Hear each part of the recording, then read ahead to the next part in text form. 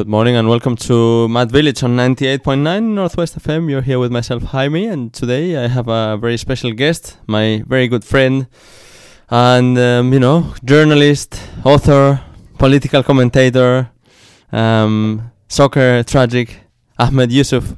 Good morning, Ahmed. Morning, Jaime. Thanks for having me. How are you? I'm good. Quite the bio. I need to apologize to all the listeners because we're running a bit late this morning. I was just stuck in traffic. So, anyway, we have a nice show lined up for them, and we're gonna start with a good little track, and then we'll just have a bit of a chat about everything that has happened since we last saw each other. Ahmed, what do you think? That sounds good. All right, so let's listen to some music first. Does anybody know what happened to you yesterday? Ahmed, what did you think of that song? I liked it.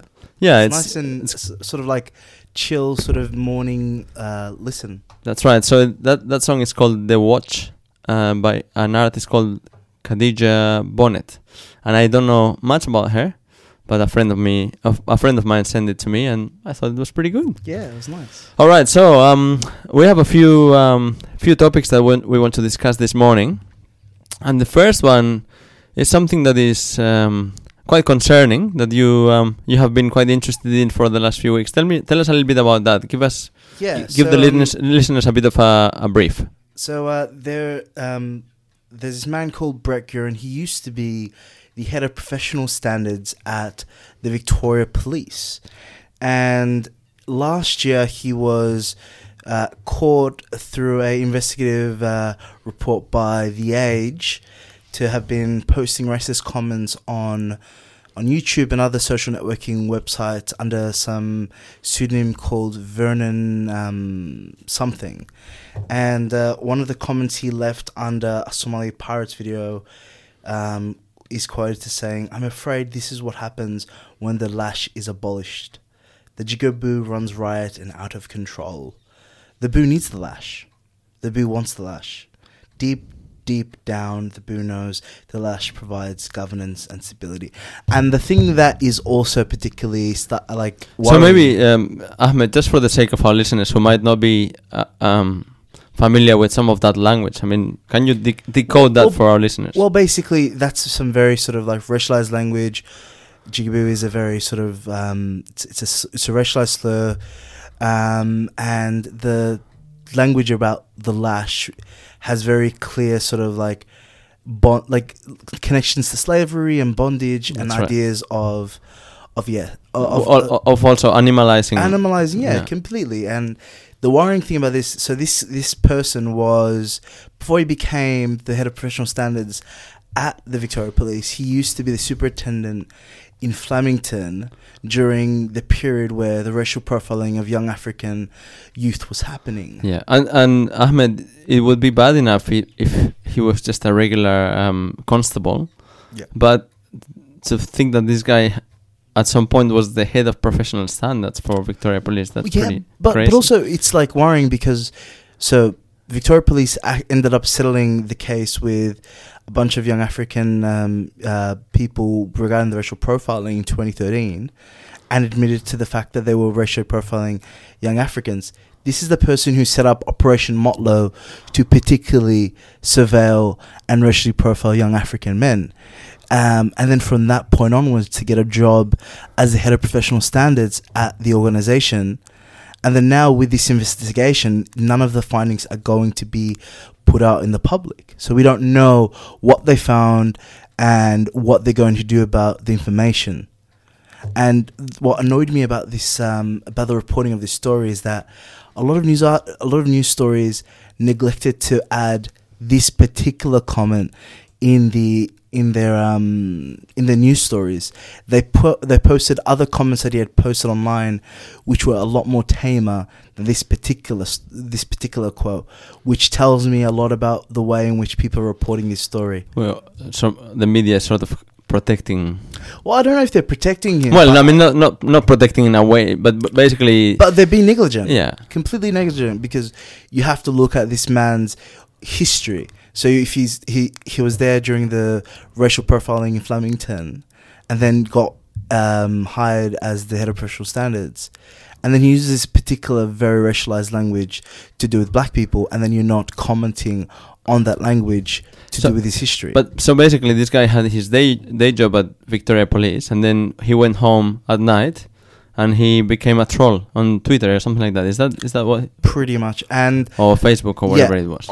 These comments were on YouTube, but like I did a story about this last year when this broke, and I spoke to someone from Kensington Flemington Legal Centre, and they were telling me that people knew about him. People knew that he was this sort of type of character.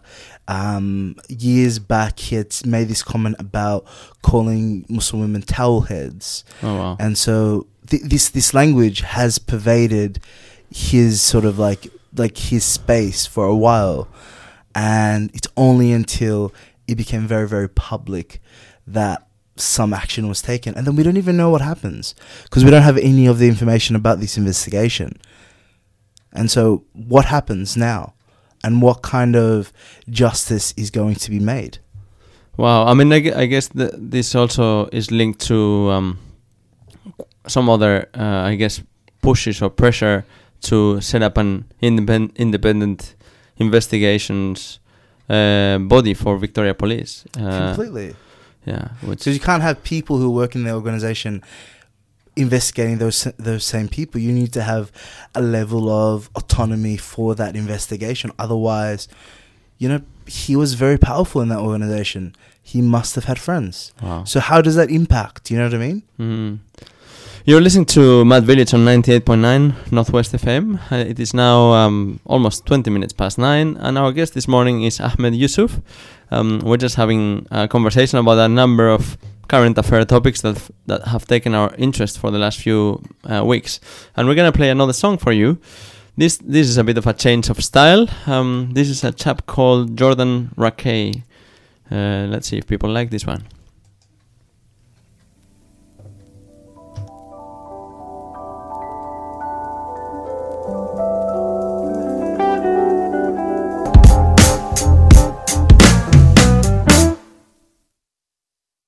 Alright, so that was quite different. Hey? His name is Jordan Rakei, and that track was called Midnight Mischief. Lots of friends. Everyone loves a little bit of mischief. Yeah, exactly. And lots of friends send me music, and I just decided to show it to our listeners as well. Our listeners are our friends, so we're all expanding our horizons here. All right, so Ahmed, I know that you sometimes follow a little bit Q&A. Yes. Through gritted teeth. Well, I was going to say, my partner Elena, she cannot physically watch it. It's too much for her. She just... Well, like, the thing is, like, I think a lot of the conversations when we talk about Q&A is that there's a lot of responsibility, and I remember last week I saw that there was the job for the executive producer of Q&A going out, and I thought about it. I'm just like, imagine that whoever gets this job, they are shaping the public discourse in Australia in a very huge way, and the way in which we see conversations, national conversations, happen. And last week was a very interesting one. Before we talk about last week, let's talk a little bit about it in general, because I think it's a really, really interesting topic, what you were talking about. Yeah. So Q&A, I think for a show on ABC on a Monday night, it's got a pretty huge following. It does. And not only people watching, but also people on Twitter. And it's interesting because they get a lot of criticism from the right, because they think that they only invite left-wing nuts or something like that. Whereas I think, perhaps, from our perspective, things are a bit different. Well, the thing is, like, when you watch Q&A, it is deliberately created to create controversy, right? It's deliberately made to be in that particular kind of way. You get figures on to be sort of caricatures, and the show the show is produced primarily by a white producing team who pick whoever they want. So the whole selection of who gets to be on that show is defined through the host and that producing team, right? It's filtered through them.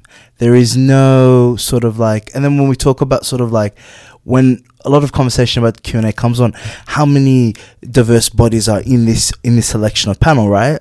But we don't actually talk about who has curated that selection of panel. That's right. How much diversity there is in the group that exactly. decides that. Yeah. But also they decide the conversation.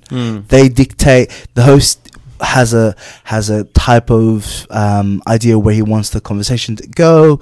He decides which questions go to which panelist, and you're living through a curated selection of conversation. And at the same time, it's probably fair to recognize that they've had some incredible people there, and they've had some very.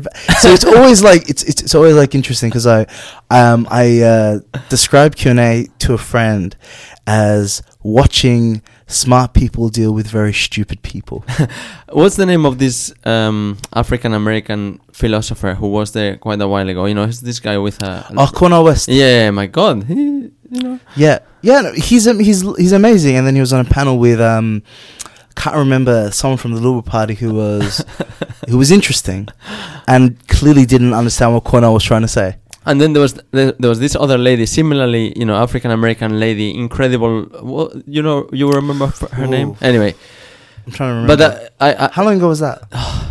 Probably about 4 or 5 months. But similarly, again, incredibly smart and accomplished people. And sometimes you put them with someone, and it's almost like the discourse is happening at completely different levels. 2 different levels, yeah. Yeah. And all right, so this past week. So who was there? Who was there last week? So the panel was Lionel Shriver, DeRay McKesson from Black Lives Matter. And who's Lionel Shriver for our listeners? Lionel Shriver is an American writer, and she's written a bunch of really big books. We need to talk about Kevin and some other books. And in 2016, she did a speech at the Brisbane Writers' Festival, the keynote speech, and it got a lot of attention. In the speech, she was referencing and sort of like hitting back in a review of her most recent book, which I can't remember of. And that review talked about issues with sort of black characters in her story. I think the only black character in the story was this black woman who was with her white partner and his family. And at one point in the story, she was held by a leash and controlled like a dog, sort of thing. And this reviewer was talking about how there are issues in which how this story has become this way. There are historical markers of bondage and etc. when it comes to African Americans, and this particularly doesn't work. And she's not writing nuanced black characters. She took this as a thing about cultural appropriation, basically saying that I'm appropriating African American culture by writing black characters, so to speak, which completely sort of missed the sort of critique of the story, and that sort of like reverberated around all about this like. This discourse about writing, and this continued to last week when she said basically, I think that literature is almost dying. Fiction is going to die. Who's going to be able to write stories if I can't write a story of a bad black character? But so I guess the criticism was more about the credibility around that character and how lack of nuance or whatever. No, it wasn't necessarily saying you cannot write. Yeah.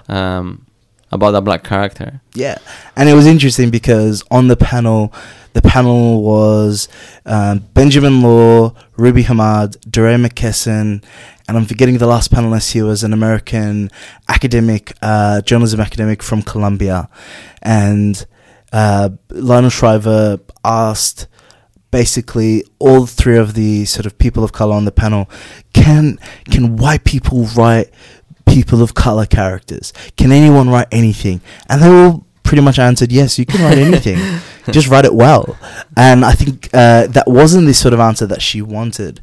And I find it interesting when her big thing right now is talking about identity politics. And the identity politic that is not being talked about in this sort of this discourse is her need to feel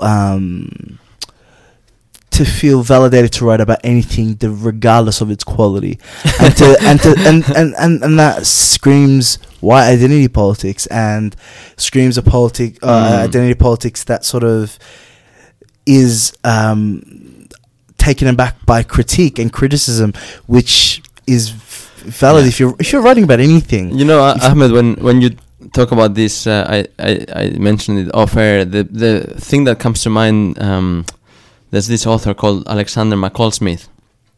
He wrote a series of books called The Number One Ladies Detective Agency. Now the books are set in Botswana, and they feature the character Precious Ramotswe, who is a lady, African lady, of course, and you know, Alexander McCall Smith is a white guy. You know, I don't know how many millions of books he's sold, and I don't think anyone has ever had an issue with him writing from the perspective of a woman and from an African woman, because I think, as you said before, he's done his research. The quality is there. Anyway. Do your due diligence. You can write about anything. Like, I'm thinking about one of the best shows, some of the best shows, my favorite shows on television right now. This Is Us, The Good Place particularly. Yes, you know what I mean? Like, the head writer is Michael Schur. Obviously he has a diverse writing team, but that world is his own making, and for him the character of that professor, I think it's brilliant. Yeah. It's really amazing. Chidi, yeah? Yeah. He's amazing. But like, that's what I mean. Like, there is no one saying you can't write black characters or people of color characters. You can write whatever you like, but it's just about how you go about it. And I just found that sort of discourse very interesting, because it's like you're stopping us and policing what we can write. And the reality is that with anything, critique is there to sort of tell you what you're doing wrong. Well, you know, I think that's really fascinating. And I think, you know, there's a lot of, from my judgment, there's quite a lot of mediocrity in that sort of right-wing world that always denounce political correctness, but a lot of the times, again, it's really sad right now, because like, did you hear about David Chappelle's new comedy special? No. It's really, because like David Chappelle is was such an amazing comic, who was so ahead of the time, ahead of the curve, and was like, you know, this sort of uber commercialized world makes me feel sick, and I just want to take a step back. At the peak of his powers, he comes back in a decade or so time, and his comedy specials are him obsessed with trans people, making really transphobic jokes, being super like I don't know, man. It just makes me sad. You know, I find this really really interesting. I want to confess, I'm a huge fan of Robin Williams, right? Now, this guy joked about anything and everything, right? Now, similarly, I find Ricky Gervais very, very funny, yeah? But at the same time... Oh, Ricky Gervais, man, is so annoying. Well, at the same time, I know, but like, I get that. But I have to say, yeah, so his jokes are about that...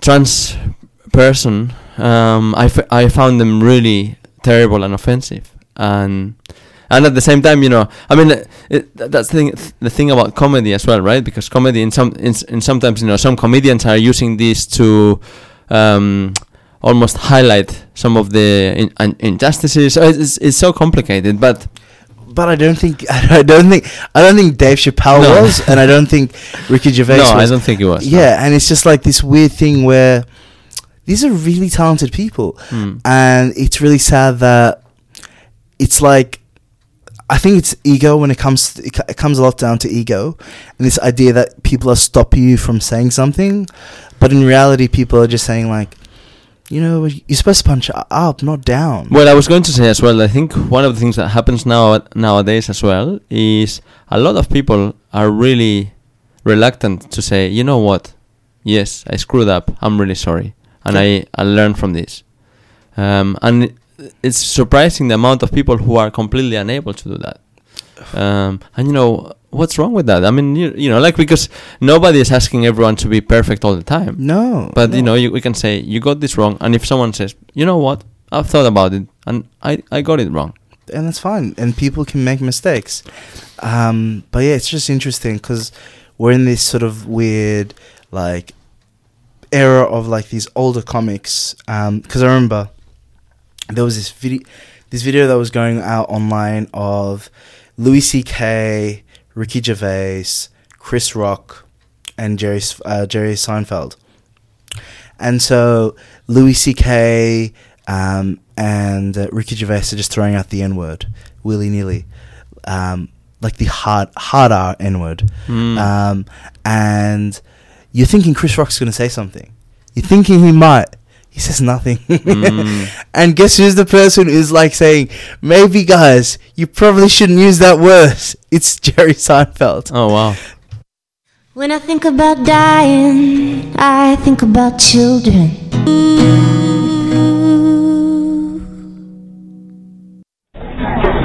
If you enjoy eating out, having diabetes needn't deprive you of this enjoyable experience. However, if you eat out regularly, you'll need to pay close attention to food choices and serving sizes. Try to choose meals that are lower in fat and particularly low in saturated fat.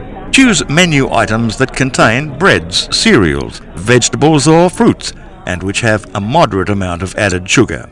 If you're using insulin, be aware that your meal may be served later than usual, so take your insulin with you and do your injection as the meal arrives. And be sure to choose a meal with enough carbohydrates by asking for extra bread, rice, potato, fruit or fruit juice. This is funded by the Australian Government Department of Health and Ageing.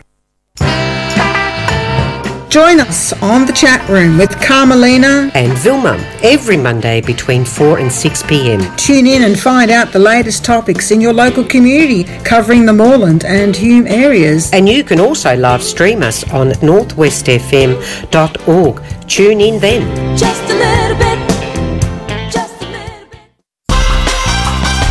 Northwest FM will broadcast the Essendon District Football League's final series every Saturday and Sunday through to the Premier Division Grand Final on Saturday, September 21st. All matches will be broadcast from 2 p.m. to 5:30 p.m.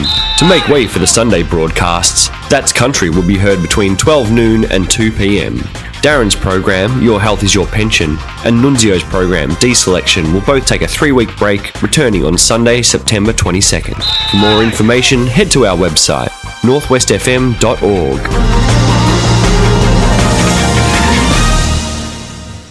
Northwest FM, it's indeed the radio station. The show is Mad Village on 98.9, and the song you just heard before was Now You Know by Anais Mitchell. I find that song very, very moving. Now, we're talking this morning to Ahmed Yusuf, who is a local journalist, and you're just generally a very wise man, particularly given his age. But now I actually wanted to bring up a topic myself, Ahmed. Yes. Something that I have been very worried about for a while, and this weekend on The Conversation there was an article by a lady called Marilyn McMahon from Deakin University, which says basically locking up legally innocent people before their trial is straining Victoria's prisons.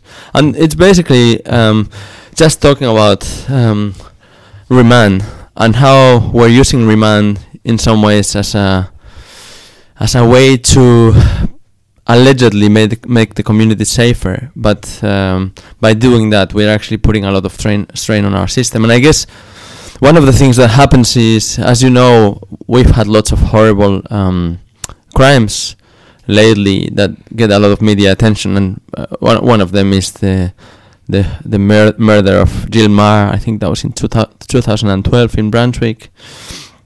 The person who murdered her was on bail, and the other person who was on bail when he committed a horrible crime was that guy called James Gargasulas, who ended up killing quite a few people by running over them in the CBD. And following that, there was a huge outcry, which led to the Victorian government coming up with some changes to sentencing, which basically make, I guess, the main thing that they do is they reduce the amount of discretion that magistrates have in their sentencing. And basically, following those changes, I think the person who's facing, depending on, when you commit a pretty serious crime, the onus, when you have been accused, the onus is on you to prove why you should go on bail rather than be in prison. Now, what's really interesting, and what this lady is saying in the article, is that there seems to be some evidence that going to prison, being on remand, actually makes people more likely to commit crimes in the future. And we've known for a while that prisons are, in some ways, like training warehouses for people to learn how to commit crime. It's where people learn how to be criminals. And also, it's like, the reality is that when you think about a prison and you think about the idea of sort of prison system is to quote-unquote rehabilitate offenders, how is it that someone is going to be rehabilitated in a cage? When you think about that sort of like that very visual idea, and it was interesting, I was at a talk at the Writers' Festival that DeRay McKesson from Black Lives Matter did, and it was really, really interesting. And he asked this question about how much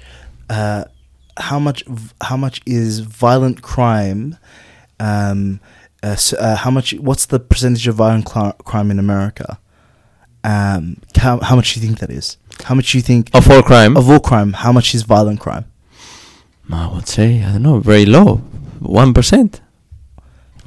But I know a little bit about this happened. Yeah, I know, but like your perception would have been like maybe 50%. Yeah, exactly. Yeah. He's like, it's 5%. Yeah. So 5% of all crime in America is violent crime, and I can think, and probably very similar, that Australia violent crime is very, very low. It would be even lower than that. It'd be even lower, right?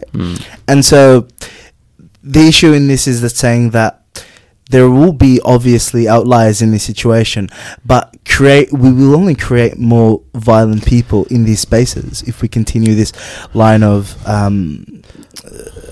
remand and taking people to prison. Yeah, so this is also, I think, something that people, I don't know how aware they are of this, but the basic equation is the following. I mean, just a couple of years ago, the cost of sending someone to prison was around $100,000. That cost has gone significantly higher, and I was looking for some figures, but so the Minister for Justice came to visit at Banksia Gardens recently, and the minister himself, he used the figure of $170,000 a year that it costs to keep someone in prison. Now, that is a lot of money. You would think that for that amount of money, you would have to get quite a lot of return on your investment. But on the other, what happened instead is that 44% between 40 and 50% of people who go to prison are back there within 2 years. Can you imagine, right? Say there was a space, right? A different government spending space where you said that, let's say if it was, we'll say Centrelink, right? We'll say every single person on Centrelink got $100,000. Just by virtue of being on Centrelink, yeah? And say 44% of those people stayed on Centrelink despite the idea of them moving out, right? How much outcry would there be by people in government, commentators and etc., right? That they were stuck in this vicious circle of government spending. But it's never the same when it comes to prisons, because of this fear that we attach to quote unquote violent crime, when it is such a small, insignificant absolutely. That's percentage. That's the main point. That again, I think the bail system, you could say that it was working fine, and unfortunately, I mean, there was always going to be things that you can improve, and there's always going to be extreme circumstances. But basically, we created some laws to fix something that wasn't necessarily broken. Yeah. And by doing that, we've made it worse, and now we've put so much pressure on the system. Well, but also, like, usually, most of the time, crime is made in the poorest places in this country, right? Yeah. And a lot of the time, it isn't because there are more or less police. It's because there are less resources. Less resources, more homelessness, more poverty equals more crime. Yeah. Well, absolutely, and I mean that's also, I guess, putting things together. Recently, the Victorian Sentencing Council released a report called Crossover Kids, and basically they said, look.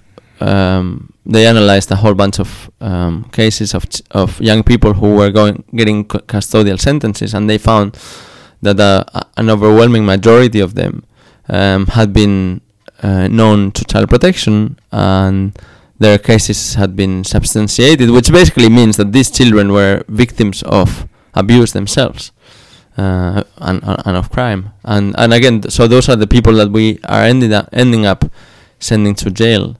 And of course, let's not forget as well about the crazy overrepresentation of indigenous people in all of that cohort as well. So anyway, I guess particularly in the Northern Territory, yeah, where every single child, and everyone in this country should be sick by this statistic. Every single child in the Northern Territory, in youth detention, in juvenile detention, is indigenous. Not any, just every single 100%.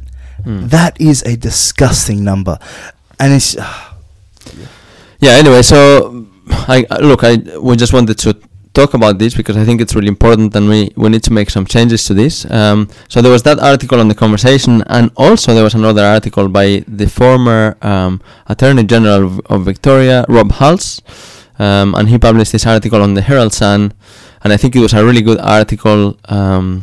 It was related to this. And it had to do as well with people who are aggressive towards paramedics and emergency services workers, because there's also a mandatory sentencing element there, and he was just talking about how he feels that magistrates have been losing their independence more and more, and that actually is a great issue, because the magistrate is the person who can actually look at the individual circumstances of this person and see what they can put in place to ensure that they keep the community safe. And when we make all of these laws that say, as a blanket rule, you have to do this, then we're actually removing that ability to actually treat the individual case. And Rob Hulse was using the example of his brother who actually passed away a few years ago, but he had serious mental health issues, and again, he talked about how quite often they had to call the CAT team, and quite often he would be very aggressive and violent, but again, there was the magistrates and everyone else was able to look into the individual circumstances and understand what was going on. And anyway, I think that's really critical, and we need to do something about this, because soon we're going to have to be deciding whether we invest money in schools and hospitals or if we keep building more prisons. Completely. Anyway, so that's a bit of a depressing one for you, Ahmed. No, it's a necessary conversation. Let's play one more track, and then we'll come back for just a couple of minutes.